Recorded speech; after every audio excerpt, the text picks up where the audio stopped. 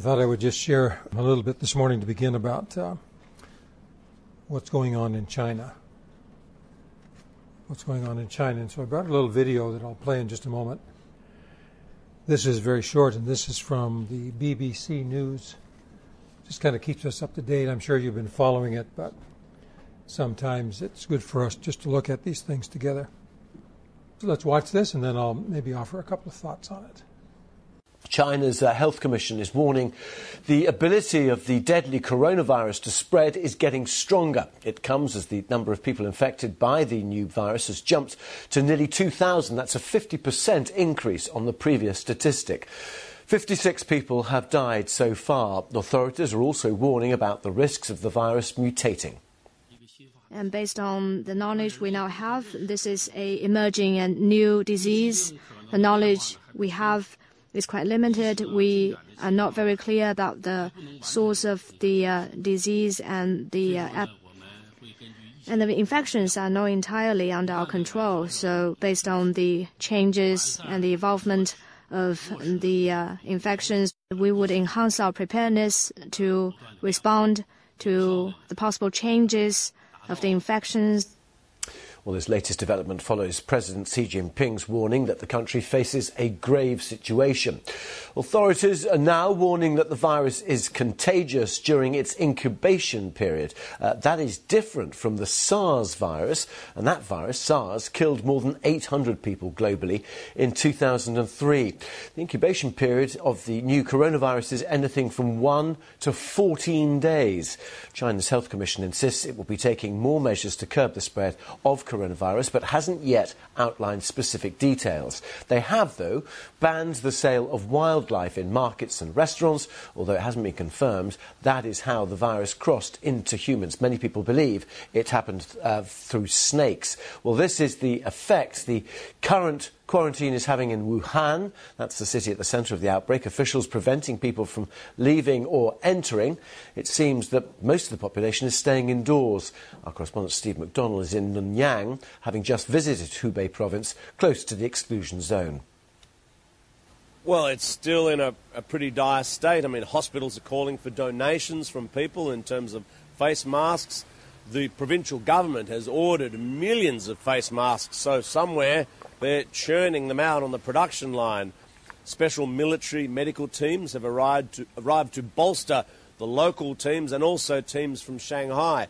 But the problem is just so huge, and the lockdown area, if you could call it that, is getting wider and wider. Now, so where we are, we're just across the border from Hubei in Henan, but this is also a place with very much at the heart of this emergency. All of these cars are either from this small city or they've had to pass a screening point to enter. Cities right along this border area in the region are doing similar things. In some smaller villages and towns, they've just taken it upon themselves to say anybody who's an outsider who doesn't live there can't come in. So they're just kind of locking down the village and deciding we're going to, as a group, ride this out and don't let any outsiders out, sort of an effective self-quarantine protective zone. And the government in Beijing, given the extent of this problem, is considering much more drastic measures. Hundreds of thousands of people left Hubei before that transport lockdown was in place. Some of them were sick, seeking treatment, so they've gone to Shanghai, Beijing and other places seeking treatment. Now imagine they're taking the virus with them. That means the problem has also moved elsewhere. And so we could also see in the big cities of like Shanghai, Beijing, transport lockdowns in place there. They're already talking about preventing some transport arriving at the Chinese capital. Now, that hasn't happened yet. But again, it just shows how seriously the authorities are taking this and their preparedness to take much more drastic steps to try and control this problem. Steve McDonald reporting there. There's a great deal that's not known yet about this virus in terms of how it originated, or even how it's being spread. You see everybody's rushing to put masks on.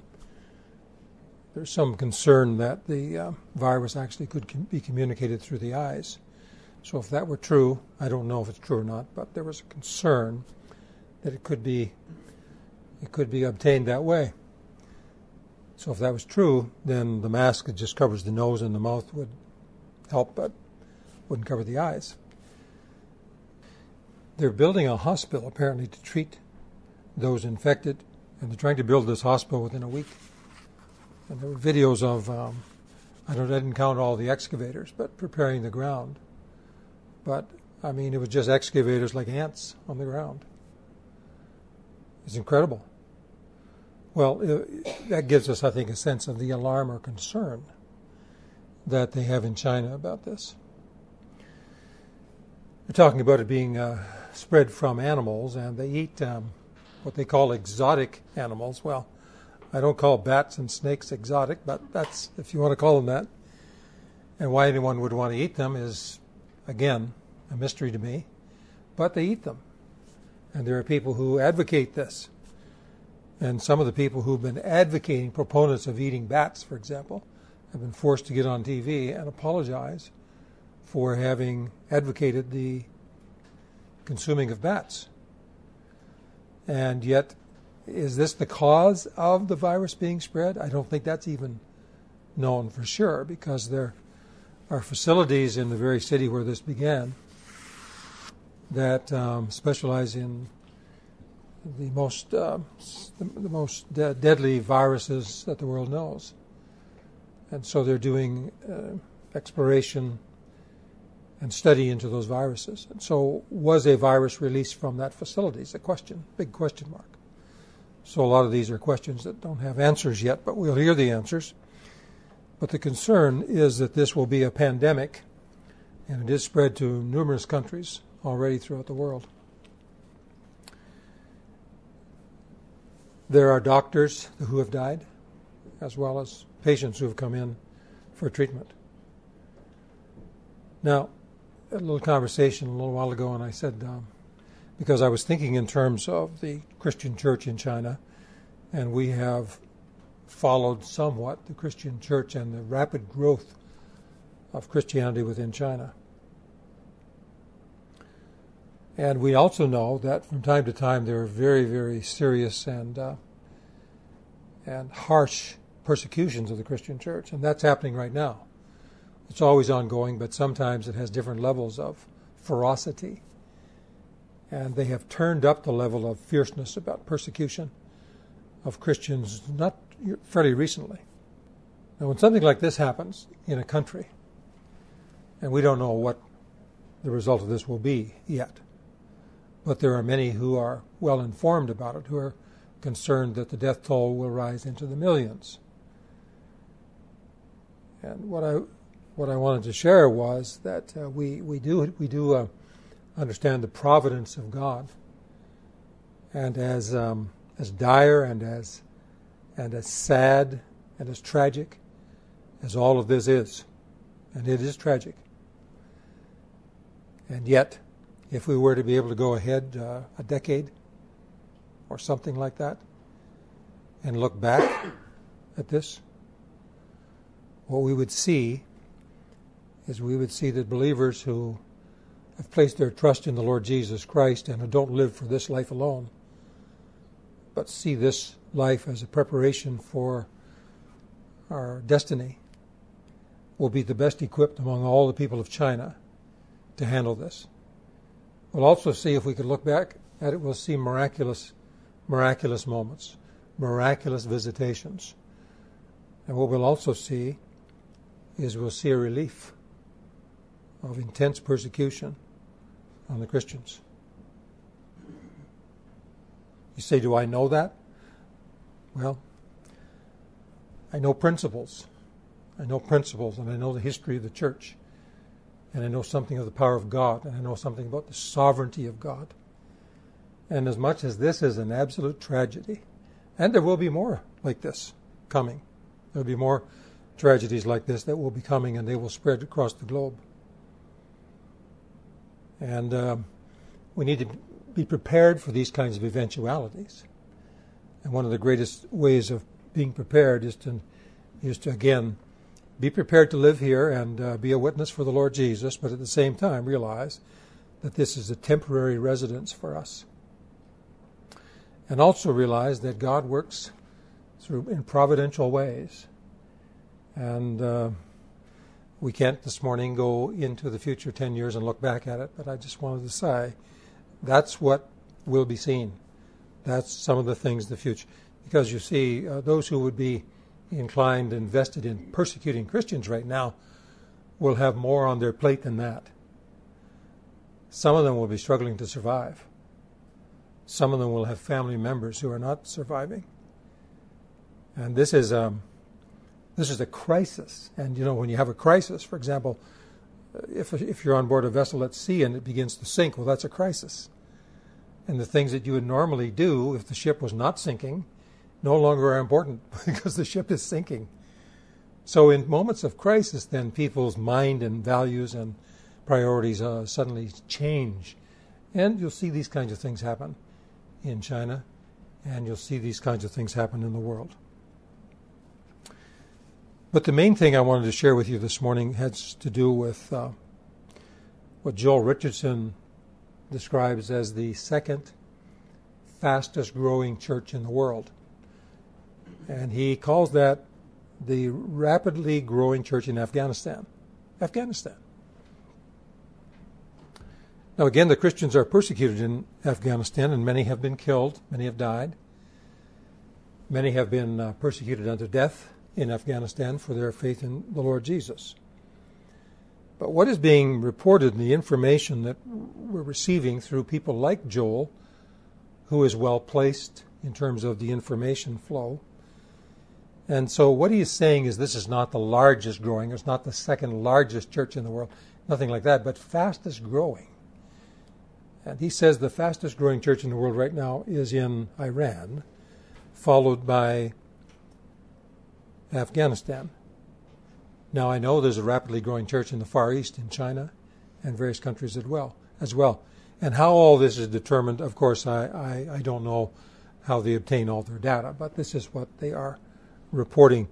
Recently on his program called The Underground, Joel Richardson interviewed a woman who lives in Afghanistan. She's a Christian. And he asked her questions, and she answers questions about what it's like to be a Christian in Afghanistan and how she communicates her faith there and what they're seeing happen that results in the rapid growth of Christianity. And there have been reports that that Muslims have had dreams in which the Lord Jesus has come to them in dreams, basically divinely granted dreams that have led them to seek the Lord Jesus Christ. There are many, of course, in the West who deride that, and those, again, who are cessationists and don't believe in the miraculous elements, again, in this age, cannot believe these things would be happening because they don't happen anymore.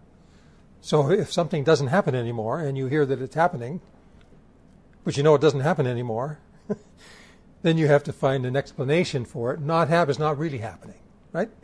And that's what's happening among many and even well-established Bible teachers in the United States and the Western world.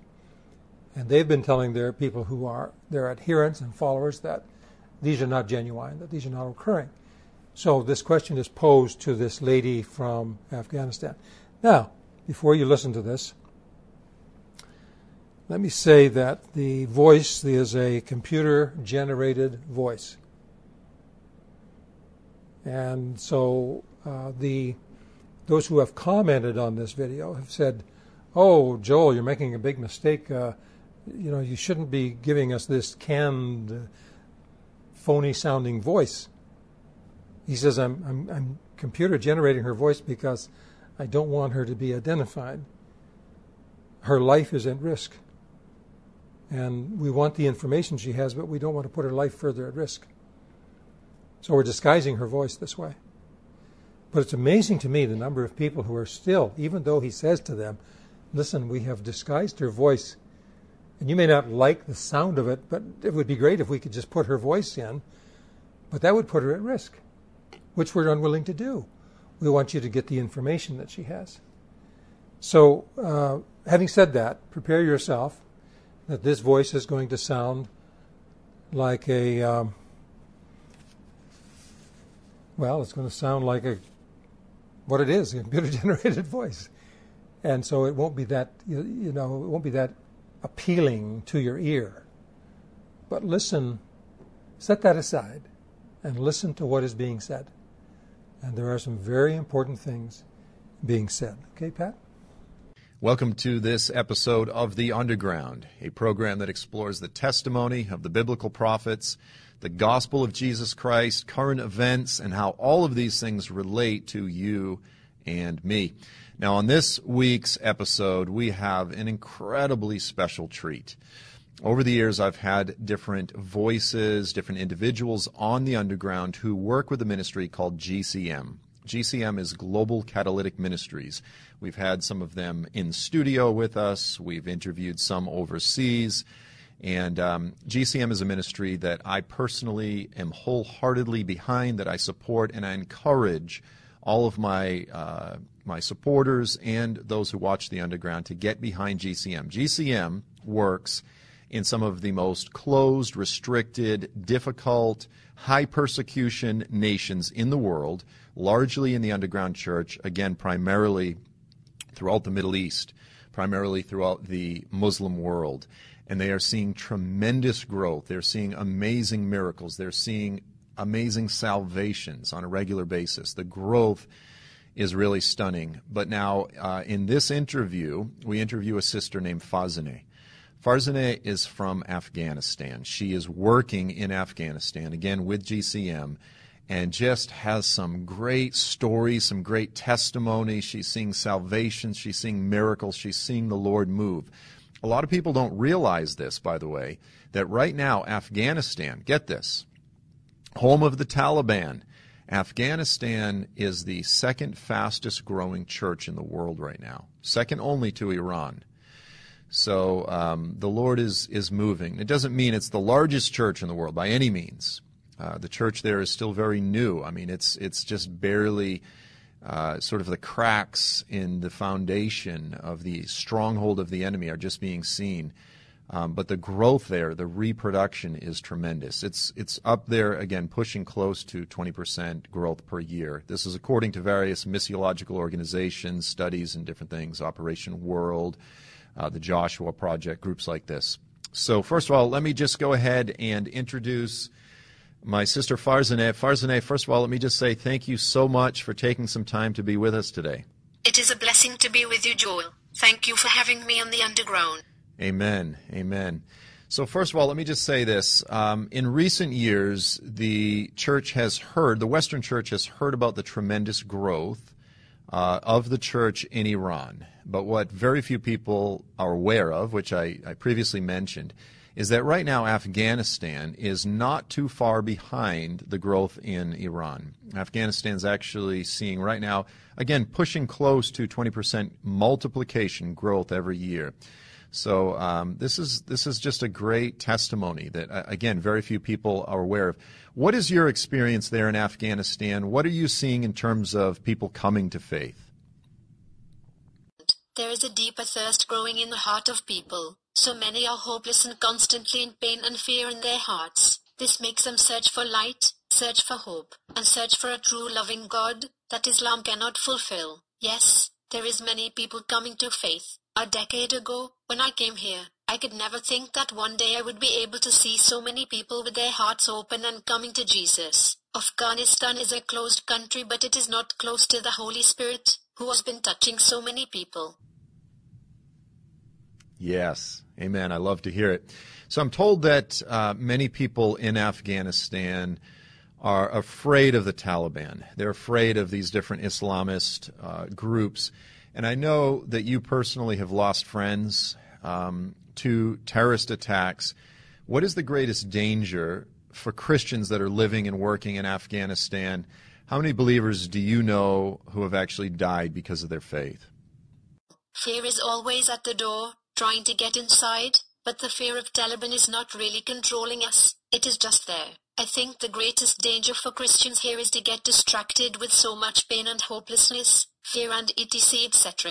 All that is real, and it is hard when some of these things hit us and get inside of our heart. We can go through anything when our hearts keep looking at Jesus, but when pain, hopelessness and fear take over our hearts, then we don't want to keep fighting the good fight. So I think that is the big danger for Christians living here. Since I have lived here, about 18 foreigners that I knew, but there was others that was missionaries in other cities that I didn't know. From that 9 was close friends. Then there was local believers killed, some recently and still painful to talk about. Some in explosions, some disappear. We suppose they are killed but we don't know because don't have the bodies. Local people killed, I am not sure how many, 12, 15, maybe. I try to not count. Some years ago there was one local Christian that couldn't hold well the suffering and tried to kill himself because of persecution. This is what I mean when I said about the biggest danger is to get distracted with pain, hopeless, fear. He was in the public hospital for 2 weeks. He had a cross tattoo in his arm and because of that the doctors and nurse were very hard on him and they didn't separated his finger.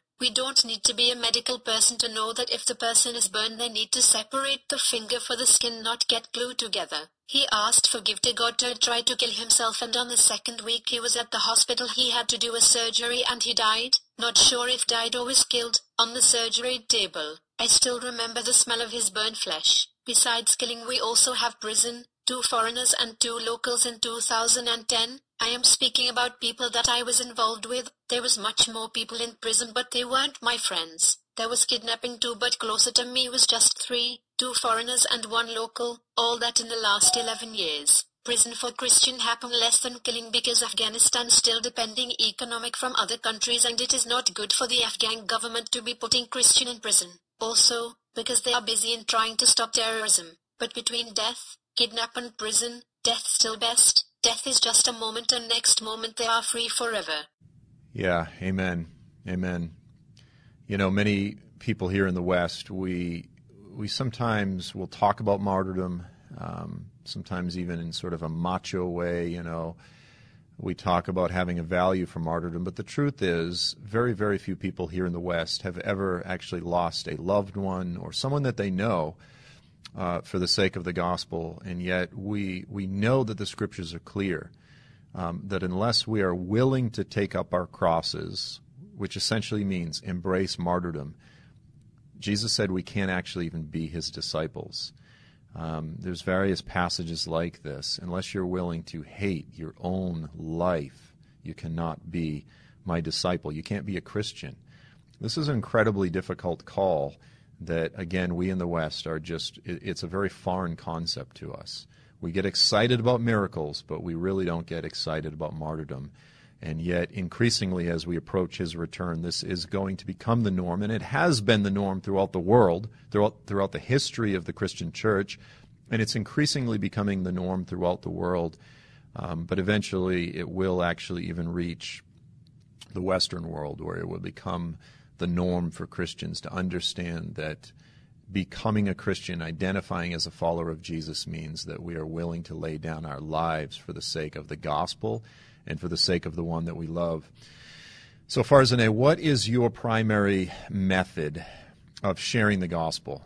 I know everyone has different methods. GCM has really emphasized DMM, the discipleship-making model. But what is your primary personal approach in terms of sharing the gospel with those, again, in this incredibly restricted nation of Afghanistan? The first method is to try to listen from God. What is his method for every person? The way that God have been using me is through prayer, which makes the person feel the power of God. Other thing is through specific word of knowledge to the person. Some of the times, through prayer, people got healed, or felt peace, joy, love, that is a word that themselves used, and they felt freedom too, all through prayer, before know about Jesus. The freedom, in fact, is just because through prayer we tied the evil for not disturb the person to listen and to have opportunity to decide for Jesus or not. But they say they feel free, like if darkness left. Then it opened doors for start DMM because all this is nothing that ourselves can do with our own strength. They see and feel the power of God. Word of knowledge is also impacting for them because they learn that God had spoke with some prophets, but they don't know that we can have relationship with God and he speak with us. Then when God reveals something in our hearts, it is impacting to them. Some weeks ago God told me and told me again and told me again till I obeyed to tell a boy who I see almost every day, but never had talked to him before, that he had struggles in his feeling. God told me that he struggled with homosexual feelings, but I used the word struggling in his feeling, because I didn't get courage to say struggling with homosexual feelings, and I said that God told me that, for him, and for others, it is impacting that God speaks with people like us. That is also an open door to start to share the stories, DMM, that changed lives. Yeah, amen. Amen. The thing that I love personally about DMM is that it very much is an obedience-based approach to evangelism. It's not really just evangelism in the Western sense. We're not just trying to make converts. We're not just trying to get people to pray a prayer or even get baptized. It really is an approach to invitation, to sharing the good news and inviting those that hear the good news to come to the table, to come to the coming feast that will be celebrated with Jesus in Jerusalem. But it very much is a discipleship-based model, a discipleship-based approach. It really challenges us as the evangelist, so to speak, the inviter, to look at our own lives. Because as we're teaching those that we're reaching out to be obedient, to listen to the Holy Spirit, to listen to the things that they see in the Scriptures, and to obey them, it really challenges our own hypocrisy, and it challenges us to be disciples as well, who are obeying and applying the things that we learn. It's a real holistic model. So I love DMM so much. How important is it to move in the power of the Spirit? I mean, you're in Afghanistan. This is a place where you absolutely have to be listening to the Spirit. You have to be in prayer all the time. How important is it to you to be moving in the power of the Spirit? In a place with so much death, despair, hopelessness, people is not looking for nice speeches or beautiful sermon. They are looking for experience the power of God. The Muslim here also say all the time, God is kind, God is good. They repeat that many times. The experience, the touch of the Holy Spirit will make them to truly experience God's goodness and kindness, and then it become more than just words, become the reason to live. Because of the goodness of God in our hearts we can face tomorrow. As the old song says, God become real. God want to touch people, and when we pray the truth over someone, God himself will touch them because he wants to touch them. Yeah, this is the thing that I love, is when we give God the opportunity, when we make room for the Lord to move, he loves to touch people. He loves to touch people. So that's awesome. So getting back to DMM, how has the discipleship, the disciple-making movement, or the disciple-making model, how has DMM changed the way believers in Afghanistan are sharing the gospel? In the past, when we would share clear about Jesus from the beginning, people most of the time would get upset and put a wall toward us and would bring a lot troubles too. The Bible says that we will be persecuted, so it will happen anyway. Myself had to move to other cities 2 times because of threats before. But with DMM is not about us trying to convince people that Jesus is the way, the truth, and the life. It is about Jesus himself touch people's hearts and teaching them. John 6:45. People need to hear to believe. RM 10:17. And we share the stories. Someone need to share. RM 10:14-15. But God is the one who teaches. John 6:45. That works because it's him, Jesus, working in the hearts, not us trying to convince people that they are in the wrong way. Because it is all about listen from God to find the person of peace, who the hearts is open, and it is about God himself touching people, then we see more results and get in less trouble. But then when we still get in trouble, because it is also written that it will happen, but then that is okay, somehow we know that at the end things will work for good because it is all about him. So, for me, I would say that before was more about how can I share the gospel to this person, now is more about seeing if the person is a person of peace and then just watch to see how and when God will touch the life of this person. It is more about having the privilege to be the midwife for the children that God is touching to be born again. It is having a great impact, because it is all about God himself touching people and using these people to bring his word to more people. Then God touches more people and just keeps going. So it works naturally and is causing a very wide impact. All right, so I have to ask this question, and I hope this isn't too controversial. First of all, let me say, I have great respect for John MacArthur. He's a tremendous Bible teacher. He's impacted a lot of people. But he also recently claimed that Muslims are not actually coming to faith through dreams or visions.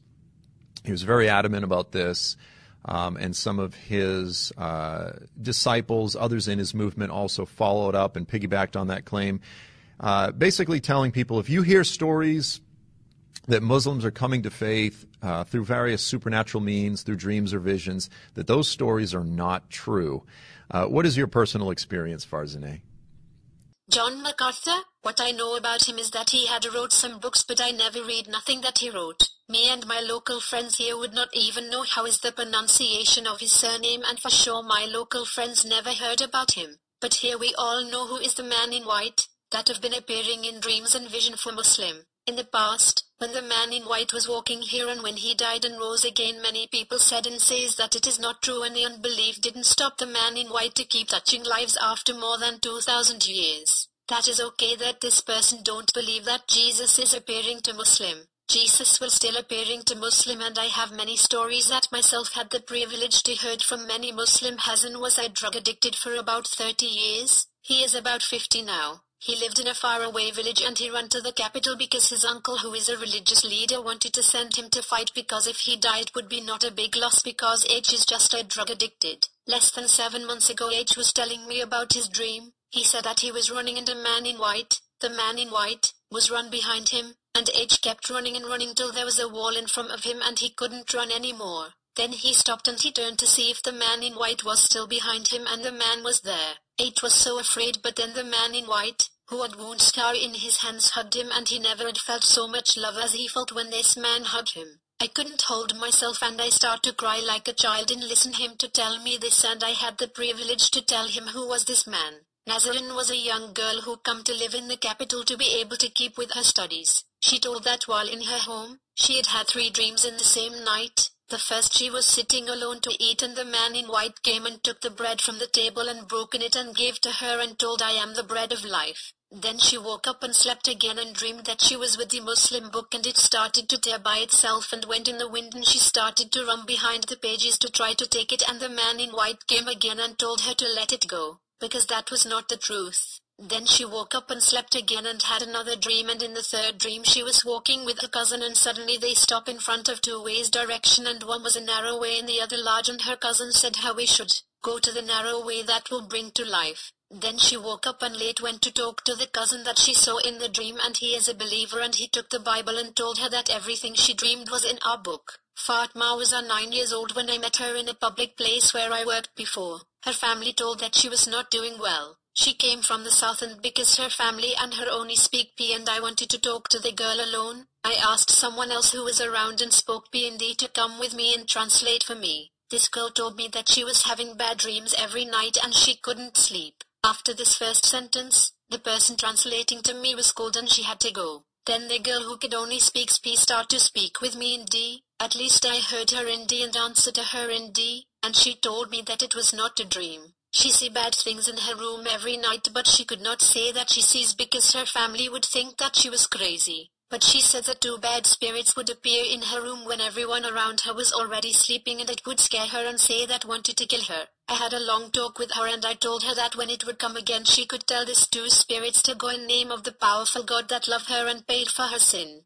We did a drama for her to understand well what I was saying, and I was interpreting the bad things and pretending to come in her direction, and she told me to go in name of the powerful God that loved her and paid for her sin. Then I pretend to fall down and get defeated by her prayer. She laughed a lot and went to her parents. 2 months later I was in the hall of this same place when I saw a girl coming smiling in my direction, and she asked me if I remember her. I didn't. She reminded me who she was, and she told me that when she went home and their spirits came towards her again, she did all the things that I told her to do, and then a man in white, the man in white, got inside of her room, and with one hand in the shoulder one and the other hand in the shoulder of the other, he took them out, and this bad spirits never came again. My heart jumped in joy and listened to this girl, and I told her that she could always talk to this man in white and he would talk to her and help her. I never saw this girl again because she lives in a faraway city in the south, but I know the man in white is there with her. August, I was in a conference in Germany when there was another explosion here in the capital. I got a phone call from someone I know, and she told me that her brother had just left the house and she was trying to call him and she couldn't reach him. She was very afraid that he was dead.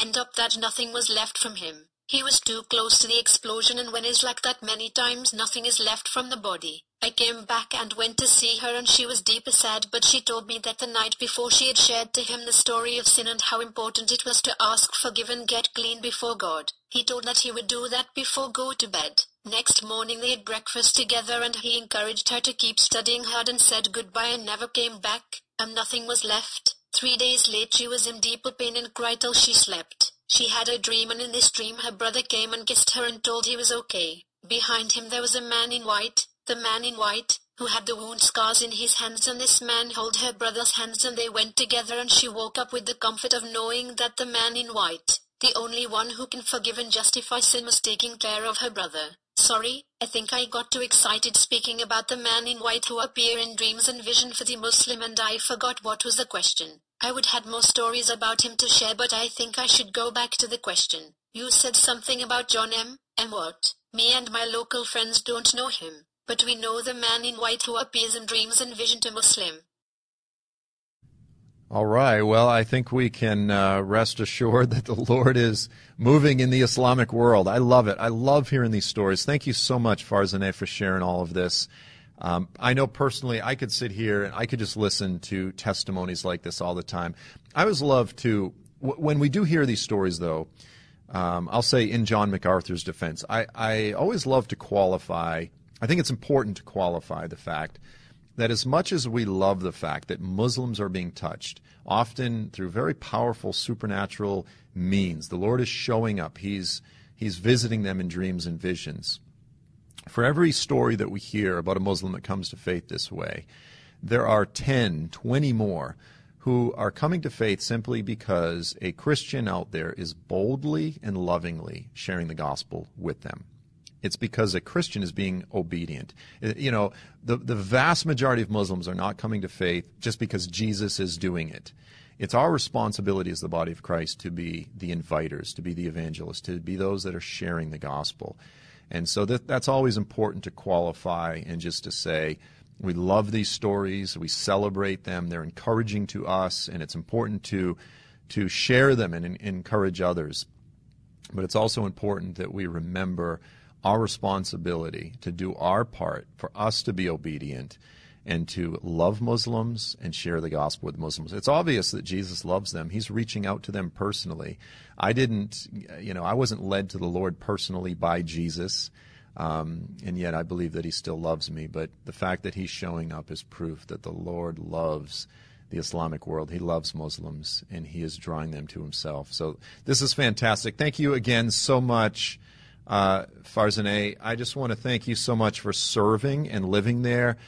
And let me just end by asking this final question. How can we, and how can all of those that will hear this interview, how can we pray for you?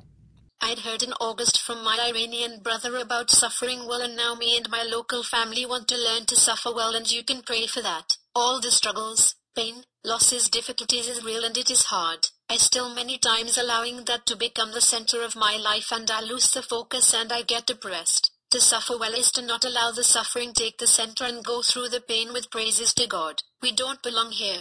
This place is just a moment. Our troubles is just for a moment. 2 Corinthians 4:17, and I want to lean to suffer well. Amen. Amen and amen. All right. Well, again, Farzaneh, thank you so much. That is all the time that we have for this episode. Friends, thank you so much for joining us. Again, I want to remind you, if you are not already a supporter of GCM, to consider becoming a regular supporter. This is a ministry that is worthy of our prayers and our support. So we'll put up a link on the screen, and this is just a great way to partner with our persecuted brothers and sisters, for those that are truly laying it all down on the line in some of the most difficult, restricted nations throughout the Muslim world. So thank you, as always, thank you so much. I know many of you already do give, and let me just say personally, on behalf of GCM, thank you so much. So that is all the time that we have for this week. I do look forward to seeing you next time. Until then, I'm Joel Richardson, and this is The Underground. This is the way this looks to me sometimes, is that the way the gospel is, the way the presentation of God's Word, and the way he offers himself to us. And I think this illustrates it right here. there's a voice that is unpleasant to listen to. And so what do people do when there's a voice that's unpleasant to listen to is they turn it off. They don't listen to it. My observations and experience is this, that there's a gift that's given to us, and it's so beautiful in terms of the wrapping and the ribbon and the packaging, and we can't hardly wait to open it because it's such a beautiful package. We open it, and we're very disappointed with the contents inside. There's another gift that's unappealing to us, and you'd say, oh boy, you sure know how to turn me off. You sure know how to turn me off because you wrapped it in the very way that I most dislike. But I'm going to open it anyway, even though I'd like to toss it away. I'm going to open it anyway, and inside is the most precious gift you ever received in your life. That's the way it is. That's my experience. I think that's the experience of the Christian church. Every biography I've read, autobiography that I've read, in one way or another says that very same thing. It's denying the self. Okay, so if a person were to take the time and go through this and listen to it very carefully, make sure that you understood exactly what this Varsane is saying, exactly what's being said, write it down, look up the scriptures that she refers to, and read them. And at the end, you're going to have quite a long little, script, and you're going to be able to see exactly what is being said. And the tinny voice now will not be an issue to you because you'll have it out there. And you will just be amazed at the content of it. It's amazing content. It really is amazing content. That's my suggestion. Let me just close with a reference to a hymn that was written many years ago, and the hymn is called Blessed Bible. Blessed Bible, how I love thee. So the hymn is written by Phoebe Palmer. Phoebe Palmer, I've talked about her before with you. Born in 1807, passed away something about 1874. Phoebe Palmer. This is a hymn, one of the hymns she wrote. It says, Blessed Bible, how I love it, how it doth my spirit cheer. What on earth like this to covet? Oh, what stores of wealth are here. Man was lost and doomed to sorrow, not one ray of light or bliss. Could he from earth treasures borrow, till his way was cheered by this? Yes, I'll to my bosom press thee, precious word, I'll hide thee here, sure my very heart will bless thee, for thou ever sayest good cheer. Speak, poor heart, and tell thy ponderings, tell how far thy rovings led, when this book brought back thy wanderings, speaking life as from the dead. Blessed Bible, I will hide thee deep, yes, deeper in my heart. Thou through all my life will guide me, and in death we will not part.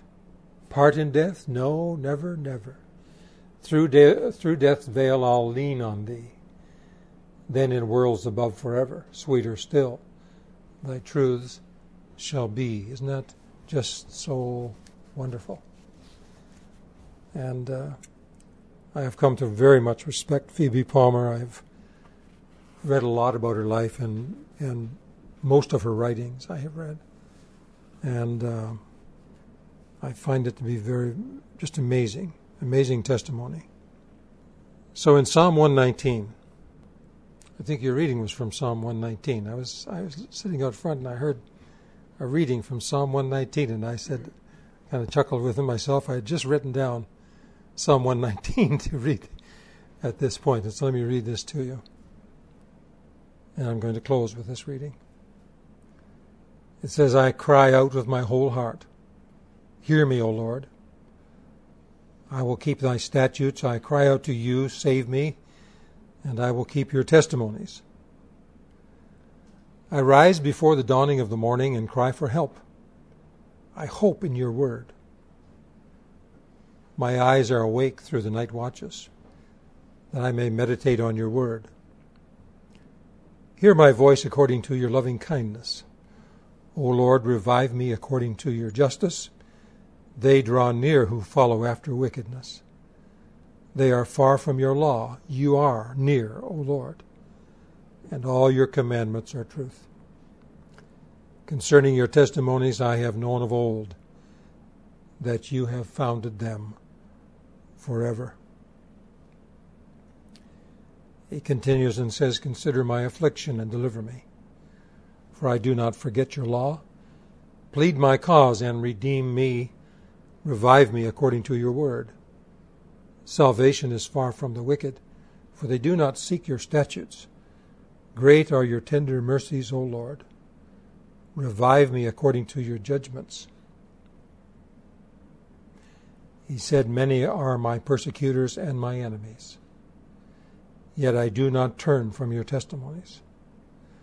I see the treacherous and am disgusted because they do not keep your word. Consider how I love your precepts. And that could well be the reading that was the motivation for Blessed Bible, How I Love Thee. Could very well be the verse that she read. And being a poet, you see, being a poet, then the words just began to flow. Blessed Bible, how I love thee. Consider how I love your precepts. Revive me, O Lord, according to your loving kindness. The entirety of your word is truth, and every one of your righteous judgments endures forever. I'll read that far in Psalm 119.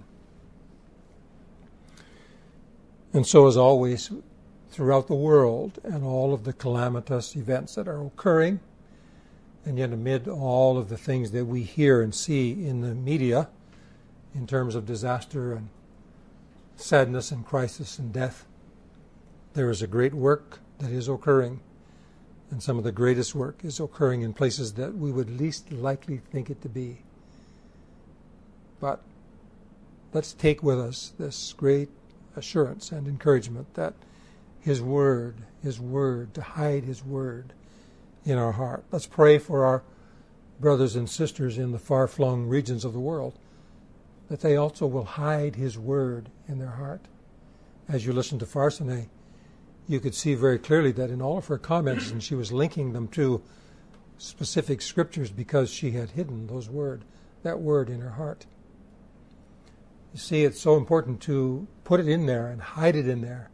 Then you can go anywhere in the world. You don't have to carry any baggage or any literature or any physical books with you, as much as you would love to, but sometimes it's not possible.